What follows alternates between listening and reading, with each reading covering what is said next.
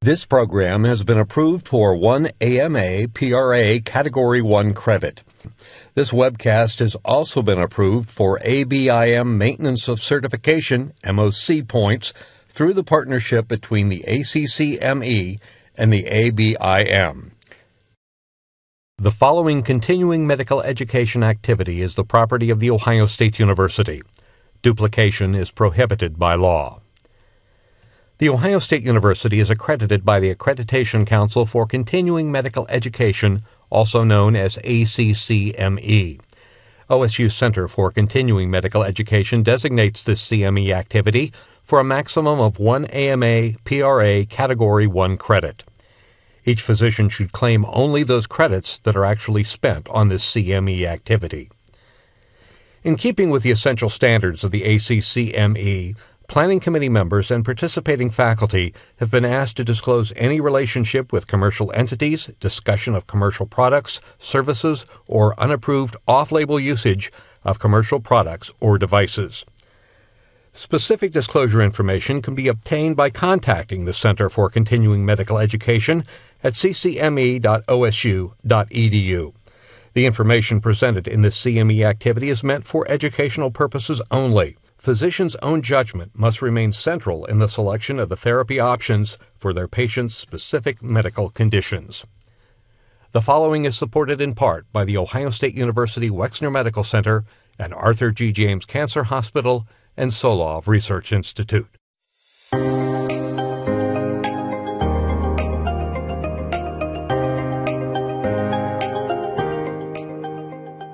Colon cancer screening and polyp surveillance. That's today's presentation with the following distinguished faculty from the Ohio State University Wexner Medical Center and Arthur G. James Cancer Hospital and Solov Research Institute. And now, our medical editor and moderator, Dr. Jing Mao. Doctors William Wolfe and Hiromi Shinya from Beth Israel Medical Center invented the fiber optic colonoscope in 1969. Prior to this, rigid scopes were used to do sigmoidoscopies, but this new flexible scope allowed clinicians to examine the entire colon through a small eyepiece.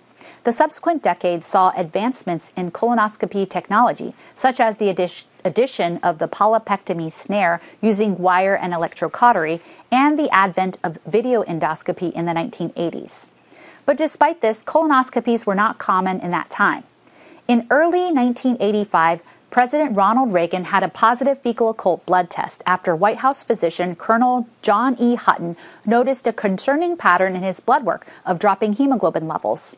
His doctor followed this up with a sigmoidoscopy where a benign polyp was removed. He initially declined to have further testing with a colonoscopy. However, Dr. Hutton did not give up. He employed the assistance of the First Lady, Nancy Reagan, to convince her husband. In July of 1985, the president finally had his colonoscopy and was found to have a villous tumor with an ulcerating core in the cecum. The next day, President Reagan underwent a right hemicolectomy to remove the tumor, which proved to be adenocarcinoma. The procedure was a success, and the president's cancer was fully cured by the procedure. The president's ordeal then helped put colonoscopies on the map and gain national acceptance. In 1996, the USPSTF issued its first colorectal cancer screening guidelines, recommending colonoscopies beginning at age 50. Colonoscopy is unique in that it's the only cancer screening test we have that not only screens but also prevents cancer. In May of 2021, the USPSTF updated their colorectal cancer screening recommendation from starting at age 50 down to age 45. We're just a couple of weeks away from Colorectal Cancer Awareness Month in March, so I thought it would be a great time to have a webcast on the important topic of colorectal cancer screening and polyp surveillance. For this topic, I've invited a national leader on polyp surveillance. Dr. Peter Stanich is an associate professor of internal medicine at The Ohio State University Wexner Medical Center, specializing in gastroenterology. He is a director of intestinal neoplasia and hereditary polyposis at Ohio State and the immediate past president of the National Society Collaborative Group of the Americas on Inherited Gastrointestinal Cancer. Pete, welcome to MedNet. Thank you for having me. Well, now that the cancer screening guidelines have been reduced down to age 45, Do we have enough gastroenterologists to help do all these additional colonoscopies? That's a great question, and that was definitely a concern when that change was made. I think the truth is that that varies depending on where your practice is and the part of the United States that you're in. In major cities with major medical centers, I think we do have that capacity, and it hasn't been an issue. Although wait times may be getting a little bit longer.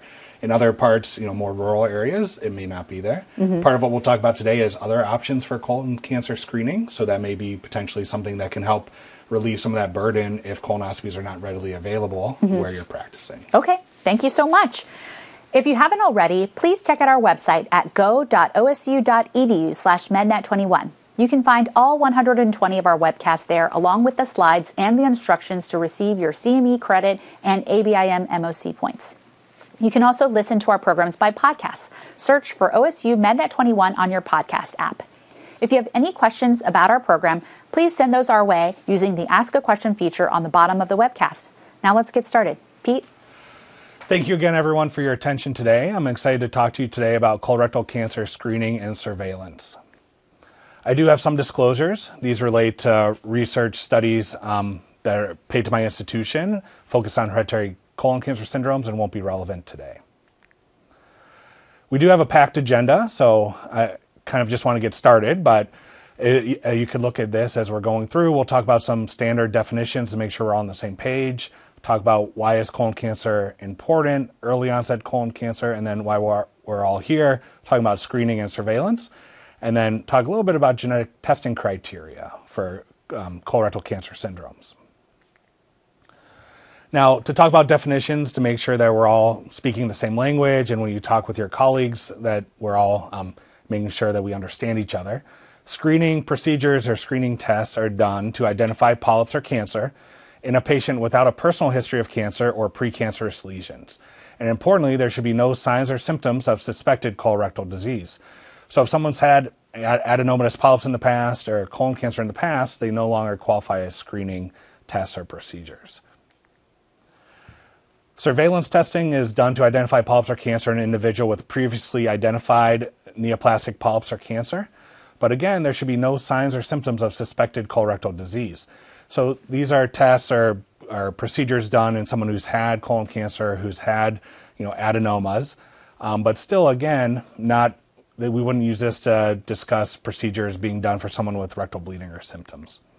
And then finally, diagnostic tests are those that are done to investigate signs or symptoms of suspected colorectal disease. Average risk will be someone with no personal history of colon neoplasia, and then importantly, no family history of colorectal cancer or advanced adenomas in a first-degree relative.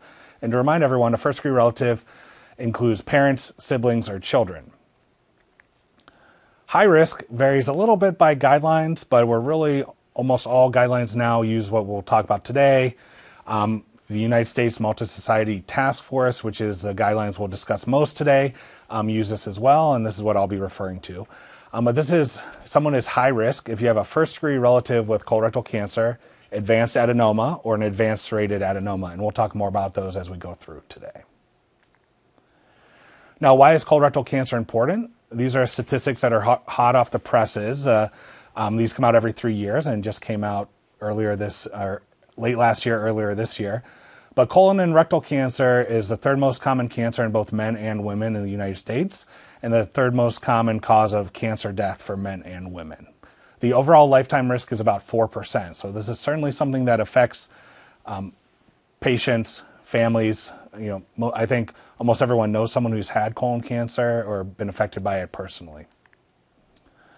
Thankfully, colorectal cancer incidence and mortality has been improving over the years. If you look at this chart, on the top 3 lines are incidence, and you can see for both men and women, and overall in green, that incidence has been going down. And then most importantly, mortality has been going down over the years as well. If you look at the bottom of the graph, the years of diagnosis or death, that red arrow denotes 1996 or 1997, which, as you heard in the introduction, is when widespread colorectal cancer screening started in the United States. And that's where that notch is, where you can see that increase in incidence, is when more people started having colonoscopies and we found more early colon cancers. But then you can see after that, we've had a steep decline in colon cancer incidence and mortality. Colorectal cancer remains a disease of older people. You can see here incidence rates per 100,000 people. And starting around age 50, that does start to go up significantly. And you can see that older that people get, the higher risk there is for colon cancer. Now, we will talk more about this, but you can see in 40 to 44-year-olds and younger that some colon cancer does happen. And even though it's rare, this is a growing concern. So these are some other graphs of incidence. And if you look at this in the top right-hand graph here is for individuals aged 20 to 49 years of age. And unfortunately, you can see that colorectal cancer rates are increasing. And this includes distant disease, which is the most concerning, denoting advanced colon cancer. And so this has been a major focus of research and concern in the lay press. This made waves and was on the front page of Yahoo and Google when this came out. So this is definitely something we want to talk more about. So how can we reduce advanced early onset colorectal cancer, colon cancer in people under age 40 or 45, depending on which definition you use? These are small steps that any healthcare provider, primarily I would say primary care providers, should take. We want you to aggressively investigate red flag symptoms of colorectal cancer, even in young people. Unfortunately, when we're hearing stories from survivors of colon cancer or young people who have had colon cancer, they often feel dismissed with their symptoms initially and report waiting a very long time to get their symptoms taken seriously or have investigations done. And then something that I think is under-recognized is being aware of the family history of colon cancer and how that will impact screening for your patient. When we looked at a lot of our data from the Ohio State University, most of the early onset colorectal cancer with people with a family history is age 40 to 45, and we'll talk a little bit about the screening recommendations of why that's so important to make sure everyone's coming in at age 40 if you do have a family history. Now, red flag symptoms are something that we want everyone to be mindful of, especially before the screening age.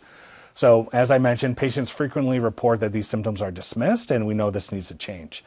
In a large recent study, 4 red flag symptoms were significantly associated with early onset colorectal cancer. That includes abdominal pain, rectal bleeding, diarrhea, and iron deficiency anemia. I underline rectal bleeding and iron deficiency anemia because I think these are going to be less common than abdominal pain and diarrhea. What I thought was interesting about this study is that one of these symptoms does increase risk, but you really start to see much higher rate of increased risk if there's 2 or 3 or 4 of these symptoms. So one thing to focus on would be if someone has rectal bleeding and abdominal pain or diarrhea and iron deficiency anemia, these are people who definitely need investigation for colorectal cancer with a colonoscopy.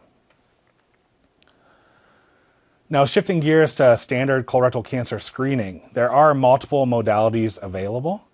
Colonoscopy is the most commonly performed in the United States, and we'll certainly talk a lot about that.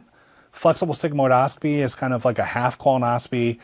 Some benefits of this would be there's a different prep, so instead of an oral prep, often you can do this with enemas.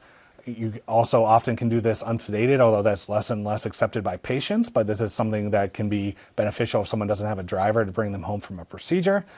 And then FIT and the multi-target stool DNA or Cologuard test are also very common approved stool-based testing.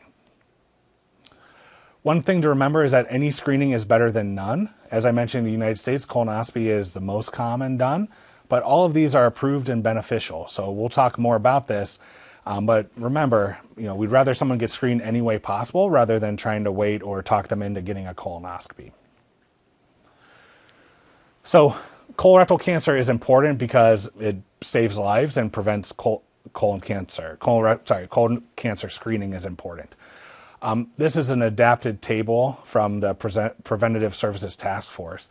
If you look, colonoscopy every 10 years saves 58 cases of colon cancer, but the fecal immunochemical test, or FIT, done yearly also is very effective and prevents 50 cases of colon cancer per 1,000 individuals. Fecal occult blood test is done less often now, but that's also very effective. And then the stool DNA FIT or Cologuard, done every 3 years, also has been shown to reduce the risk for colorectal cancer. I'm not going to talk very much about CT colonography or the so-called virtual colonoscopy, but that is approved. That's done every 5 years. The one thing that I think is clear that we need to discuss with patients if you are going to order that or if that's what they prefer. It's not as virtual as it seems. There still is a bowel prep very similar to a colonoscopy prep. There still is a tube with air insufflation, and it has a lot of the same discomfort associated with a colonoscopy, but without sedation. And then if a large polyp is found, that patient still needs a colonoscopy. So it's not quite as virtual as some people may think when they read about it. And it's important to be upfront with patients if you are going to go that route. And then, as I mentioned, sigmoidoscopy is an option with good evidence behind it, but that's been fading from use in the United States.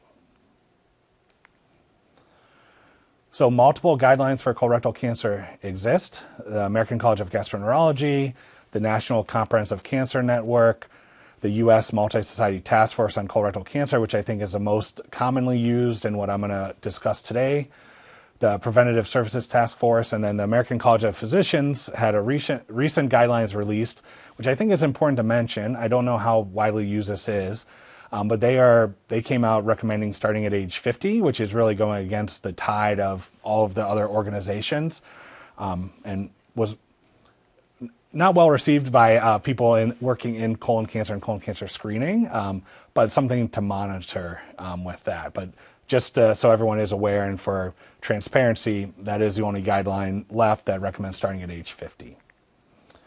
As you heard in the introduction, now average risk colorectal cancer screening is recommended to start at age 45. The reason for that is that the current incidence of colorectal cancer is similar in 45 to 49-year-olds now as it was in 50-year-olds when we started screening in the mid-90s.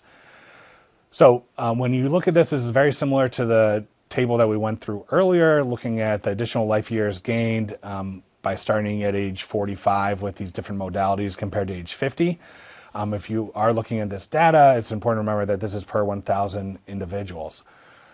I think the important thing to take from this table is that the US MSTF does recognize colonoscopy every year and fecal immunochemical colonoscopy every 10 years and fecal immunochemical testing every year is tier 1 tests and the favored tests, although all of these can be used and are beneficial.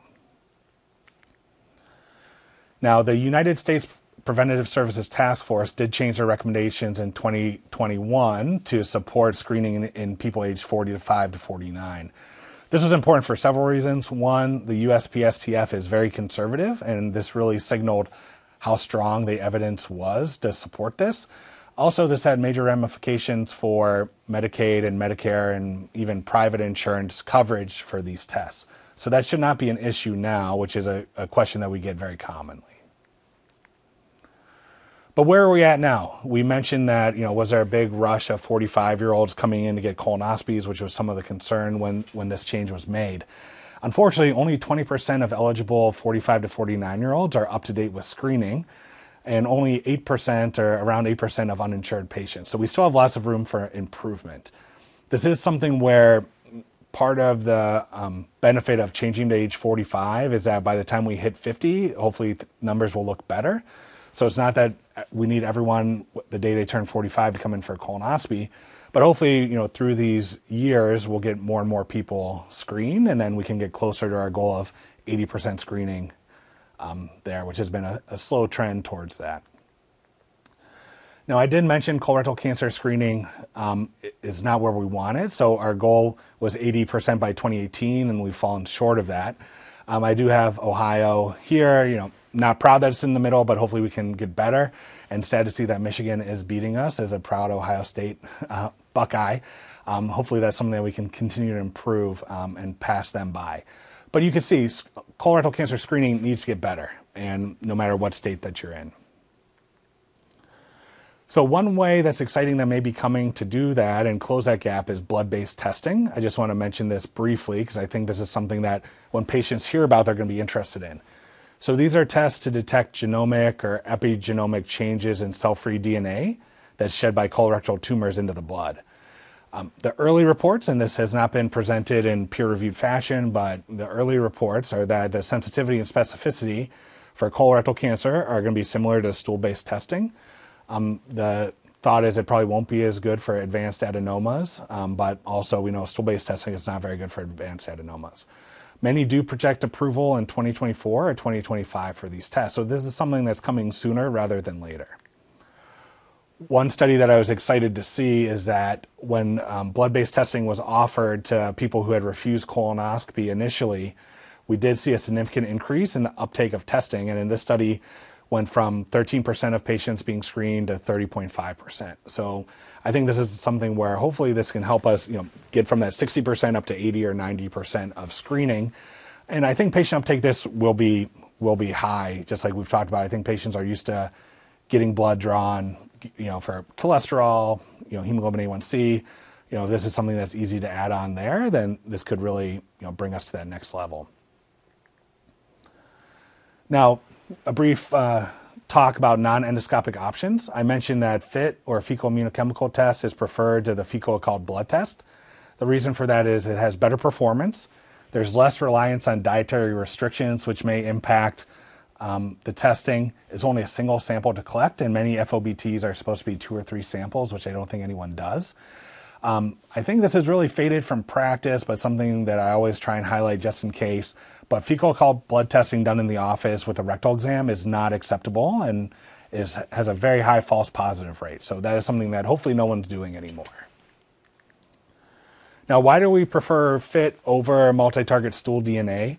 That's because FIT is more effective and less costly.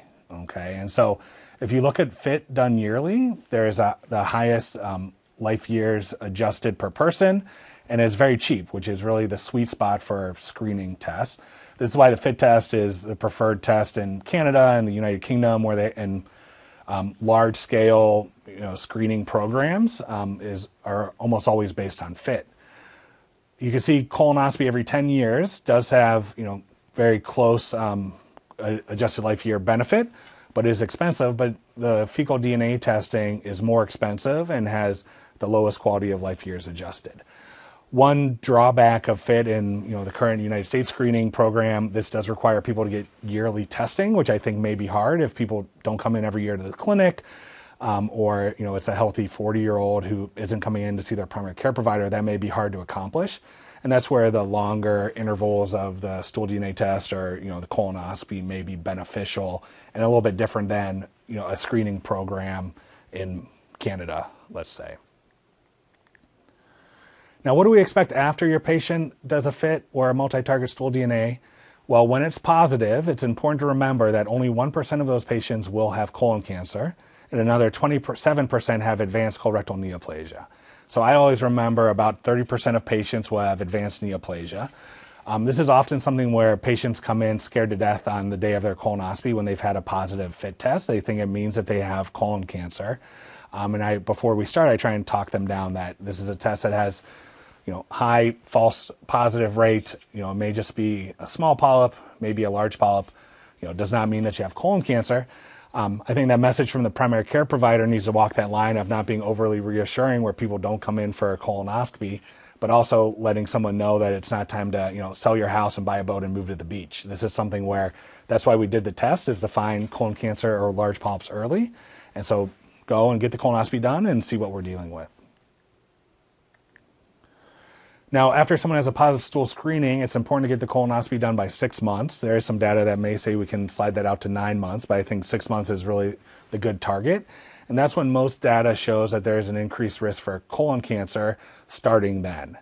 And so this is something where I know in our system, we try and get positive stool screening in sooner than this. But certainly you don't want someone waiting years and years after a positive FIT or stool DNA test to get their colonoscopy. And I would encourage you, this is something where you may want to reach out to your endoscopist that you refer to say, is there a way that I can call and get these people in earlier, or do you have some sort of a program set up to find these referrals and get them in, since it is more time sensitive than some other tests that may be ordered. The other thing that comes up very often is that what do we do if there's a positive FIT or stool DNA test and a negative colonoscopy?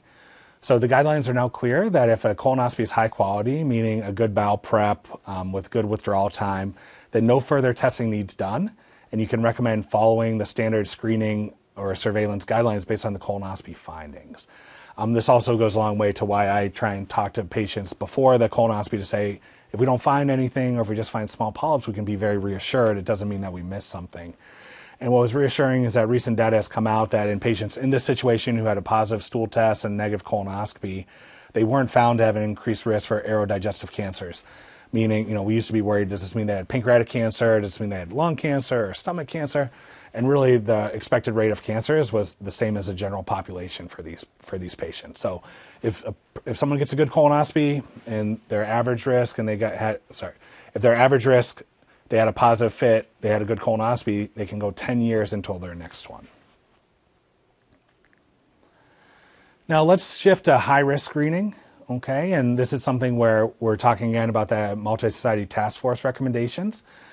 So if someone has a colorectal cancer or advanced adenoma in a first-degree relative, which again is a parent or sibling or child, then they should start colonoscopy at age 40 or 10 years below the age of colon cancer advanced adenoma in that person. So, if your brother had colon cancer at age 60, you should start at 40. If you had colon cancer at age 45, you should start at age 35, okay? Now, if you have two first-degree relatives with advanced adenomas or colon cancer, then you want to start at age 40 or 10 years before and go every 5 years. Or if your relative was under the age of 60, then you want to start early and go every 5 years. But if your relative was at advanced age over age 60 with an advanced adenoma or colon cancer, then you can return to average risk intervals. This is something that I think some providers may stay at 5 years, and some guidelines recommend that everyone with a family history of colon cancer, advanced adenoma, everyone with a family history of advanced adenoma or colon cancer should stick at 5 years. So, that's why I recommend find one guideline that you can remember that works for you and follow that strictly, so you're not kind of switching back and forth or missing people. And just because this is important, I just want to clarify again. If you have a first-degree relative with colon cancer advanced adenoma, start colonoscopy at age 40 or 10 years earlier than that colon cancer or advanced adenoma in the family member. But if the advanced adenoma or colon cancer was under age 60, then you should be going every 5 years. And this is something we know we can do better on and really help prevent early onset colon cancer in our patients by following these more closely. I would also favor treating advanced serrated lesions in the same fashion. It is not specified in these US MSTF guidelines, but in many other guidelines it is, and I think this is something that will be clarified in future editions. So now we talked about colonoscopy, especially in our high-risk patients. Let's talk about how effective colonoscopy is, and this is something that's been in the news the last few years. So we know colonoscopy is not perfect. In a meta-analysis that is fairly recent data, that looked at over 15,000 tandem colonoscopies, so colonoscopies done one after the other. The miss rates for adenoma was high, as 26% for all polyps. Thankfully, advanced adenomas miss rate was only 10% or 9%, but higher than we'd like to see. Now, one important thing to put this into perspective is when you're talking about other colorectal cancer screening modalities, we know that FIT finds about 20% of advanced adenomas compared to 90% here for colonoscopy.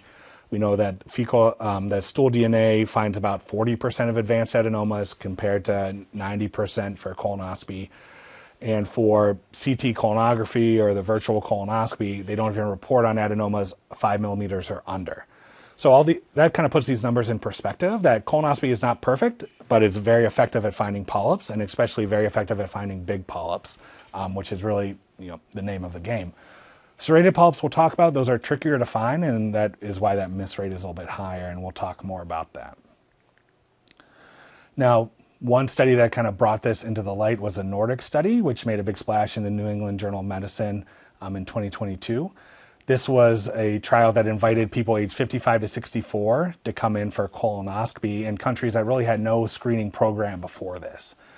They invited in a 1-to-2 ratio, so the one where people were invited for a single screening colonoscopy, or the majority of people received no invitation and no screening, which was usual care. So the results were a little bit disappointing. So of the 28,000 invited for colonoscopy, only 11,000 came in for a colonoscopy. The adenoma detection rate, and we'll talk more about this, but adenoma detection rate is kind of like the batting average of the endoscopist. It's how many screening colonoscopies do you find an adenoma in? And that was variable between countries. So Sweden was 14%, the other countries were 27 to 35%. For many years, quality recommendation in the United States has been 25% or over, and a lot of us think that is way too low. So just to kind of put that in perspective, these adenoma detection rates were fairly low. But in the intention to treat analysis, there was a risk reduction of colon cancer for 18%, but no change in mortality, which was alarming and not what was expected. The main focus, unfortunately, that was what was put on things like CNN and the news and patients read about. But when you look at the per protocol analysis, so people who ended up coming in for colonoscopy, there was a 31% reduction in colon cancer risk and a 50% reduction in colon cancer mortality, which I think if you look at that, that is what we're looking for. So my take-home points in Nordic is that colonoscopy for colon cancer screening works when people get the test. People are saying we may see further benefit in the future. So, once we look at the people who had polyps removed on that initial screening, 10 years from now, we may see continued mortality drop and may be enough to make that intention to treat analysis significant. But we do have to, make sure we remember colonoscopy benefit may be overestimated, and maybe it's more in line with other methods like sigmoidoscopy, which have been found to improve, mortality, but maybe not quite as much as we thought colonoscopy may be doing. So something to think about. This hasn't been brought up to me in clinic in a while, but I think some patients may still question this. Now that leads into discussion of colonoscopy quality, okay? And this New England Journal paper by Corley et al. Out of the Kaiser group in California, I think is my favorite paper I've ever read. I think I've had it in about every talk I've given since this came out. But they looked at over 300 colonoscopies performed by over 130 gastroenterologists who do colonoscopy. Basically, they took their 136 docs and split up into 5 quintiles. Okay, so low performers who had adenoma detection rate of 7 to 19%, all the way through the highest performers who had that adenoma detection rate of 33 to 52%. And when you look at this, again, remember that adenoma detection rate is really the batting average of colonoscopy. How many screening procedures are you finding and removing adenomas? And if you look at the low performers and use those as the baseline for the number of interval colorectal cancers that came up, so how many colon cancers came up between colonoscopies, if you use them as the baseline, you can see the better the colonoscopist got, the higher their adenoma detection rate was, the lower the risk of interval colon cancer was in their patients. And this was really a game changer. This really shows that adenoma detection rates, removing adenomas, or even if it's just a marker for a very good exam, are critically important. And I think we'd all want our patients, we'd all want ourselves to be going to doctors who are in that high quintile and that high adenoma detection rate, so we have the best long-term outcomes. And kind of the key take-home from this was that every 1% increase in adenoma detection rate was associated with a 3% decrease in the risk of interval colon cancer. And we took that to mean that even small improvements of adenoma detection are going to really impact the risk for interval colon cancers. And this really sprung a lot of quality improvement and quality measuring in endoscopy. Now you may say, Doc, that data is 10 years old. Well, this is a more recent publication. Now these numbers are a little bit different for adenoma detection rate because this is for patients who were FIT positive. So that gives you a higher rate of colon polyps in these patients. But again, you could see high performers had lower interval colorectal cancer rates than low performers. Okay, so this again just tells us that a high quality colonoscopy is very important and very effective, whereas low quality colonoscopies still seem to be beneficial, but not as beneficial. And I always say if we're going to do it, we should be doing it, doing it right. And then again, they found that for adenoma detection rates, even a 1% increase led to a significant reduction in post-colorectal cancer. So again, just important that effective colonoscopy is really the name of the game here. Now, when we do a colonoscopy, what are we looking for? And so, those are colon polyps and primarily, most commonly adenomas, but we'll also talk about sessile serrated lesions or sessile serrated polyps, or sometimes I still slip and call them sessile serrated adenomas. So there's different ways to describe this. So endoscopic appearance would be sessile, which is that top picture where the base is attached to the wall, or pedunculated, which is less common in the bottom picture, but where the polyp has a stalk from the head of the polyp to the wall. And then pathology, we talk about tubular adenomas. Those are about 80% of all adenomas. Tubulovillous, which is kind of a mixture, and then villous, which is the highest risk, which has finger-like glands. Now here's some pictures of sessile adenomatous polyps. You can't invite a GI doc to give a talk without some colonoscopy pictures. So you can see that these can be very subtle, and if I didn't have this circled, you may not be able to pick it up. But once we find it, then we can remove it, and we know we reduce the risk of, or we took away the risk of that polyp turning into cancer. Again, this is a little bit smaller polyp, a little bit more protuberant and easier to see, but when we find it, we can remove it. Now, this patient did have some bleeding afterwards, but I was able to put a hemoclip, which is like a little metal clothespin, and close that defect and stop the bleeding. And then this one was a little bit trickier, so there's a small polyp, easy to see, but on the other side of the fold was another polyp, and that's a reason why we want to be very careful and make sure we look on both sides of all of these folds, but a way of how polyps can be missed. But for this patient, we were able to find those and remove both of them. Now, one thing I always like to highlight, so for adenomas, by definition, they are all dysplastic. So even small tubular adenomas that may not have it mentioned on pathology reports have low-grade dysplasia. Depending on the pathologist, they may just call them tubular adenomas. They may say tubular adenoma with low-grade dysplasia, but those are synonymous terms. Now, advanced adenomas, this is really, why colonoscopy is effective, is to find these and remove them before they can turn into cancer. So to classify as an advanced adenoma, there needs to be high-grade dysplasia. It should be 1 centimeter in size or greater, or have any villus histologies. So that includes villus and tubulovillus colonoscopies. So these are important for everyone to remember. Again, high-grade dysplasia, 1 centimeter in size or greater, or any villus histology would qualify a polyp as advanced. And these have all been found to be polyps that have a higher risk for progression to colon cancer and development of future colorectal cancer. Also, 3 or more adenomas at a single colonoscopy is also a risk factor, and you can see that may lead to changes in surveillance when we get to that. The reason colonoscopy is so effective is that polyps generally follow this nice adenoma to carcinoma sequence, where it goes from tiny polyp to small polyp to advanced adenoma to cancer.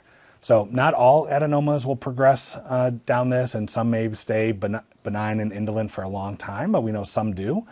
That usually takes between 10 to 15 years, and that's where that 10-year interval came from, is that this is a very slow-growing process, so that's why we can give people longer in between. Now, when we find a polyp, the primary mode of resection is what we call the cold snare. I think this series of photos is a great way to illustrate this, but we find the polyp in A and B, and then we open up our snare, which is like a metal lasso. Now, everything looks big here, but that snare is about 1 centimeter across in size. I would say this is probably like a 4 to 5 millimeter polyp. But we put the snare down around the mucosa, and then the endoscopy tech tightens the snare down. You want to make sure you get a nice rim of normal mucosa around the polyp to make sure you're resecting the entire polyp. And then you tell them to cut, and they snap it through, and it cuts the polyp off. And it's very effective at removing this, and you suck up the tissue into the scope and send it to pathology. Now, cold snare has been really taken over because there's a very low risk of bleeding afterwards, and it's very, very safe with almost a 0 rate of perforations from this. If polyps are bigger, sometimes you need other tools like cautery, which we won't talk too much about. But this is really the standard for almost all polyps that we see now. Now, I just want to highlight this endoscopic resection technique. This is called endoscopic mucosal resection. So for polyps that are in a hard position or difficult to see, we can inject tinted saline or different solutions underneath the polyp. And you can see that really brings up the border of the polyp. The polyp doesn't take up the dye, but the normal mucosa you can see through. So this is another way where we can give ourselves a little bit of a bumper there to remove bigger polyps, or make sure that we can resect the entire polyp, which is also important for quality, not just finding polyps, but removing all of them. Sessile serrated lesions I mentioned. This is something that, starting in the mid-90s, we realized this was a cause of some interval colon cancers, and that these are pre-cancerous lesions, and we've been working much harder to find them, but they can be very subtle. So in this picture, kind of right in the middle is a serrated adenoma, and it's not just because it's on the screen, or this picture is a little old now before we had high def, but these are just hard to see. But here we again did the submucosal lift. You can see that polyp much better. You can see the borders, and that allows us to do a complete resection. So sessile serrated adenoma detection rate is kind of the new kid on the block. It's been less clear how important it was, but this is a very recent study that came out that shows a similar story to the early studies for adenoma detection rate, that endoscopists who are finding more serrated polyps have a lower post-colonoscopy colon cancer risk. So again, just another quality measure that we're looking at, and want to make sure that we're doing good exams and finding all of these polyps. Now, I mentioned sessile-striated lesions are harder to see. Often it's just kind of a subtle texture change in the mucosa. We often look for a mucosal cap, which I'll show you in the next picture. But once we find them, we resect them the same way. But you can see here, this polyp is very subtle, but you can see it looks a little bit more yellow. There's some mucosa there. And then when you get closer, you can see the polyp, and then we can resect it. And then again, another polyp kind of hiding here. I would use this to highlight how important the bowel prep is, because these, if there was a puddle there or some stool adherent, you would not be able to see these. Now, that's a good segue to why bowel prep adequacy is important. All those pictures I just saw, the bowel preps were pristine. Unfortunately, that's not always the way things are in the real world. But if your patient has an inadequate bowel prep, it's important to bring them back within a year. Okay, and that's something that not all endoscopists may recommend or may not make it clear, but this is something that's very important, that if you don't get a good enough look, we need to be bringing these people back, or maybe even shorter if they have other polyps or advanced adenomas that we find while we're doing it. Now, this is a good schematic. So A and B are inadequate bowel prep. I think we can all agree you don't have to be an endoscopist to know that you're not going to find a polyp under that adherent stool, where C and D are better, and we can clear things up, see through the liquid, and find polyps. So this is a part that's really in the patient's hands, but we need to get a really good look to make sure we get that effective colonoscopy. Now, I really like this study that was looking at real-world effectiveness of colonoscopy preparations, because there's a lot of options out there. Almost every option was preferred by patients compared to go lightly. So I do think this is something we don't need to be dogmatic that go lightly is the key. Really, whatever prep your patient will tolerate and drink all of is going to be better. And for this, Miralax with Gatorade actually came out ahead and significantly better as far as a bowel prep. I think the real focus needs to be on split dosing, which is where you take half the prep the day before or the evening before the procedure, and you take half the prep overnight or in the morning. And this is really the win-win for patients. Not only do you get a better bowel prep, but it's also much easier to tolerate the bowel prep. So that split prep, even though people may say, well, I don't want to wake up at 6 a.m. and drink a bowel prep, it's going to be a lot easier for them and get a better test, which is really the name of the game. Now, I mentioned adenoma detection rate and how important that is. And thankfully, in the United States, we know that adenoma detection rate is going up across practices. And starting in 2014, once we kind of realized how important it was, that has been going up steadily. And I think that's still increasing. I know at our practice at Ohio State, we are continuing to see increase year over year. Now, something that's exciting and the new modality that may help increase that adenoma detection rate is artificial intelligence. This is something that is now approved for clinical practice, and I'll show you some videos that are pretty cool coming up. But that computer-aided detection or artificial intelligence did show a significant increase in adenoma detection rate on this meta-analysis of the early studies. Now, this is a video of the AI in action, and as you can see here, in real time on your screen, a blue box goes around the polyp that helps bring it to your attention to find it and resect it. Now, in this video, this is a polyp that I think every endoscopist would see, but I think this is something where anyone walking by this video would say, oh, that's nice that it has a box on it. And I think we'd all say, if there's a way to help your doctor find more polyps, we want them to be using it. So this is something that will be coming into practice and is being rolled out as we speak. Now, this next video shows less well-prepped or a poorly prepped colonoscopy and a much more subtle polyp. And I think this is another reason that artificial intelligence may be helpful. The endoscopist would be cleaning this, spraying water, trying to clean this up, and may not be looking for the polyp. But this will help show that there is a polyp there, something that could be missed when you're doing other activities. So this is something that we're very excited about. I think, as I mentioned, it's in clinical practice now and coming out to more and more practices. Now, once we find all these polyps, what do we recommend for our patients? So surveillance is important. So if someone's average risk and has a normal colonoscopy, then they can go 10 years, and that hasn't changed in many years, in a long time. If you find one or two adenomas, one of the new recommendations that came out in 2019 is that we can stretch out to 7 to 10 years. I think most people would recommend 7 years, but I do think pretty soon we're going to be recommending 10 years. And that's because people with one or two small adenomas probably, with our equipment now, probably would not have been have any of these found, 20 years ago. And so these are really people that are close to average risk. And the data is showing that they have the same outcomes as people who don't have any polyps. Now, if you find sessile serrated polyps, we still recommend 5 years. If you find multiple adenomas, then that's something where now you can go out to 5 years, although I think most people with 3 or 4 adenomas, we still recommend 3 years. And same with 3 or 4 sessile serrated polyps. And then advanced adenomas, advanced serrated lesions with dysplasia, or traditional serrated adenomas, we recommend 3 years. And then we'll talk about this a little bit at the end, but if someone has 10 or more adenomas, that should be a trigger for genetic testing and a 1-year follow-up.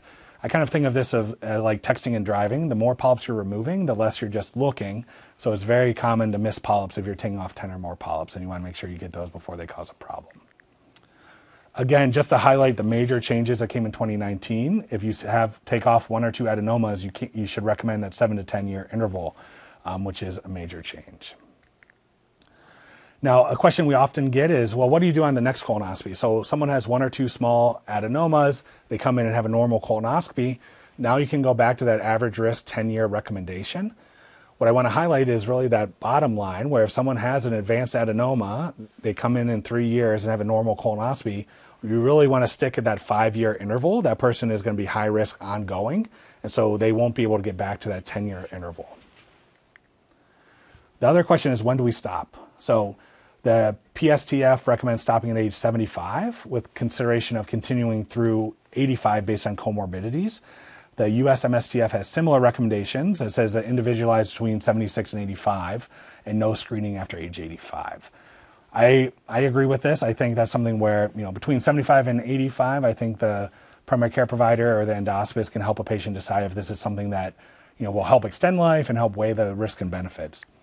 It's a little bit less clear with surveillance, so there's no formal recommendations for this. I would again say we need to individualize this, and based on the assessment of the risks and the benefits and the comorbidities, probably that same range of 75 to 85 of a time to stop is reasonable. And something to always remember is if we find colon cancer, would surgery be offered or accepted, and would chemotherapy be offered or accepted? And if a patient's not healthy enough for a colon cancer resection, then we shouldn't be doing colon cancer surveillance.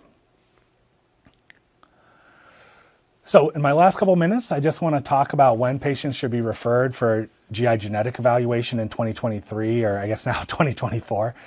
So now the guidelines through the NCCN are that genetic testing should be considered for anyone with colon cancer at any age. And this is something that's now in practice. Genetic testing now is very cheap, very accessible, and something that should be easily accomplished for any patient. If there's a personal or family history suspicious for Lynch syndrome, that person should be referred for genetic testing. We could probably do a whole lecture just on that. But if there's lots of cancers in the family, especially colon and endometrial cancer, you need to be thinking about Lynch syndrome and refer that patient to a genetic counselor. If someone has more than 10 cumulative colon adenomas, which is a surprisingly high number of people, then they qualify for genetic testing. If there's 2 GI hamartomas, which is a more rare type of polyp, and then if there's a family member with a known hereditary cancer syndrome, you want to get that patient in front of you with that family member in to see if they can get tested, and hopefully we can clear them or help reduce their risk. Now, I mentioned these cumulative colon polyp numbers, so 10 adenomas, I just want to highlight again. That's not 10 adenomas on one procedure, that's 10 adenomas lifetime, qualifies for genetic testing, and this is a brief snapshot from the NCCN guidelines, but you can see here that if someone has 10 or more adenomas, cumulatively, they should be getting referred for a genetic risk assessment. Now, when we see these patients, we separate them initially into non-polyposis and polyposis, okay? And so non-polyposis doesn't mean that they don't have any colon polyps, it just means they don't have lots of colon polyps, right? And so the most common is Lynch syndrome, which affects about 1 out of 300 people. So very common. I always tell everyone, if you don't have any Lynch syndrome patients in your practice, you're just not catching them because they're definitely people that you're seeing. And then if we think about polyposis patients, we then separate them into the pathology and histology of their polyps. Then you can see there's a lot of different mutations and syndromes that can cause these phenotypes. But the good news now is genetic testing, whether we're looking at 1 gene or 90 genes, it's all the same price and comes back at the same time. So we almost always do what we call multi-gene panel testing, and we'll rule out all of these at one time. Last thing I want to mention, just as genetic testing becomes more common, I'm sure everyone has people walk into their practice with genetic testing results. And this is something where hopefully I can clear up some of the confusion. So benign or likely benign variants, they're not even included on modern reports, but those are non-disease causing, very common, not anything we need to do anything about. Pathogenic or likely pathogenic, we treat those the same. Those are disease causing and what we're looking for, and that's why we want to use to change management. Now the gray zone, the variant of uncertain significance, those are common. I think about 30 to 40% of people will have those, especially if it's an underrepresented minority.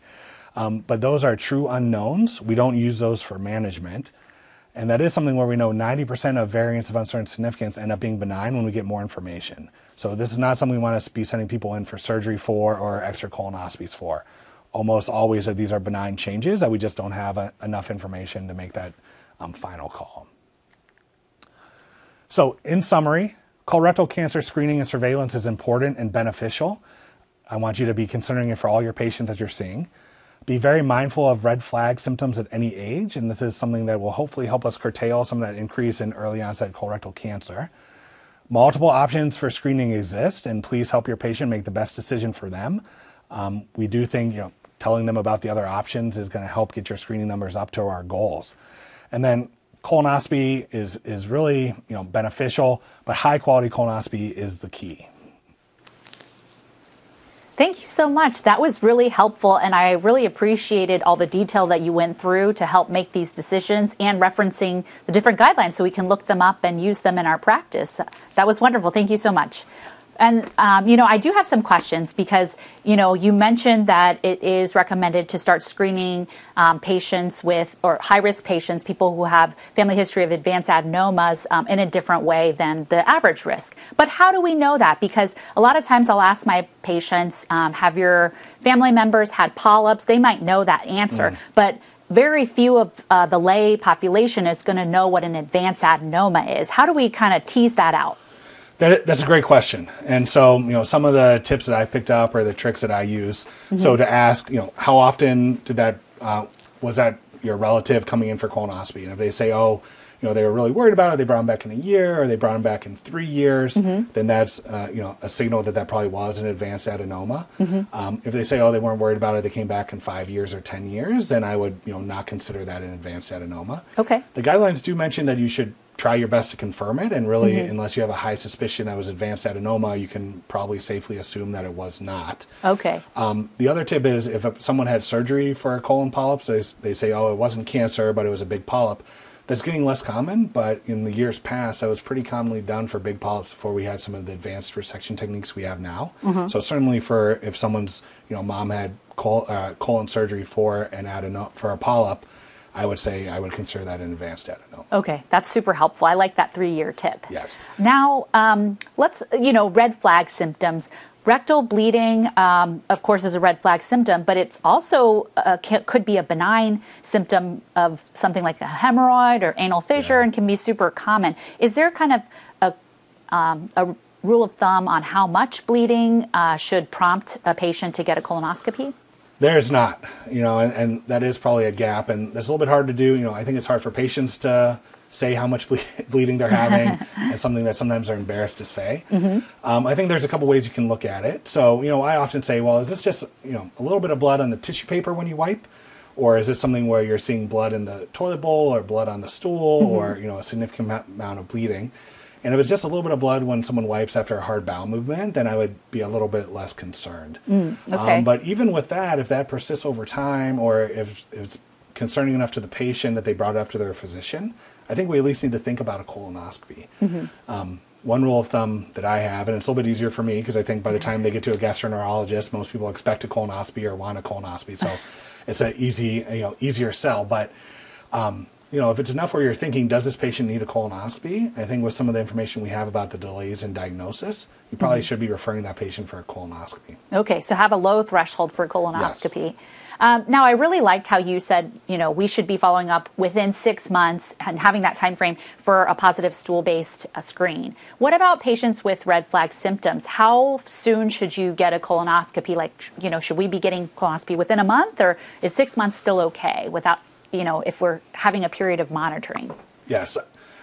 That's a hard question to answer. I think that probably varies case by case. I think, if someone has all 4 of those red flag symptoms we talked about, if they're having belly pain and diarrhea and iron deficiency anemia and rectal bleeding, it probably does need to be within a month, because that, if it's not colon cancer, it's going to be something like colitis or Crohn's disease, and something we want to get people feeling better.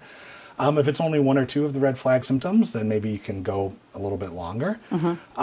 There's not strict guidelines of when that needs to happen, but this is where I would recommend, having endoscopists that you're comfortable calling or emailing or, sending a message through the electronic medical record to say, hey, what do you think about this? Do we need to get it done sooner? Or, even, hey, I'm worried about this patient. Can you please help them get in? Because I think we all know that there's some of that, clinician judgment that comes into it, and you should feel comfortable reaching out to an endoscopist saying, hey, I really need a favor. Can you get this patient in for me? Okay, so I think what I heard is that I should email you whenever I have a patient that I'm not sure what to do with. I prefer an inbox message rather than email. But I think we all, I think not every time, but certainly when you're worried about someone, you should. And part of that goes back to our referral system. So we're trying to figure out the best way to triage all these colonoscopy orders. And I think hopefully most practices have it set up where someone being done for red flag symptoms gets done sooner than someone that's just sent for a screening colonoscopy at age 45. So hopefully some of that is automated, but also if you feel like your patient's not getting the care they need, reach out. Okay, perfect. Now, you've talked about the adenoma detection rate a lot, and it sounds like that makes a huge difference. So is there a way for us to find out an endoscopist's ADR? So there's not like a public reporting system. I think part of the reason for that is that this is something we really want people to be able to measure and get better and really look at that quality improvement. And so not something that we want to be punitive or where people are trying to game the system or make their numbers look better so they still get referrals, but something where every endoscopist looks and say, how can I get better? How am I doing? What's interesting is we know that if you tell endoscopists where their adenoma detection rates compared to their partners, they get better. And so that's something where just telling people where they're at, everyone wants to do a good job. And especially if you say, hey, you're at 25, but everyone else is at 35, then people take longer and do a better job just by human nature. So I look at it more as like a quality improvement. I do think it would be fair to reach out to the endoscopist that you refer to say, hey, are you guys people doing like quality measuring? Do you have a program set up for this? And that's something that you should feel comfortable asking. If they're not even measuring, that would be a concern for me. But if they're measuring and they have remediation programs in place, then I would be very reassured. Okay, wonderful.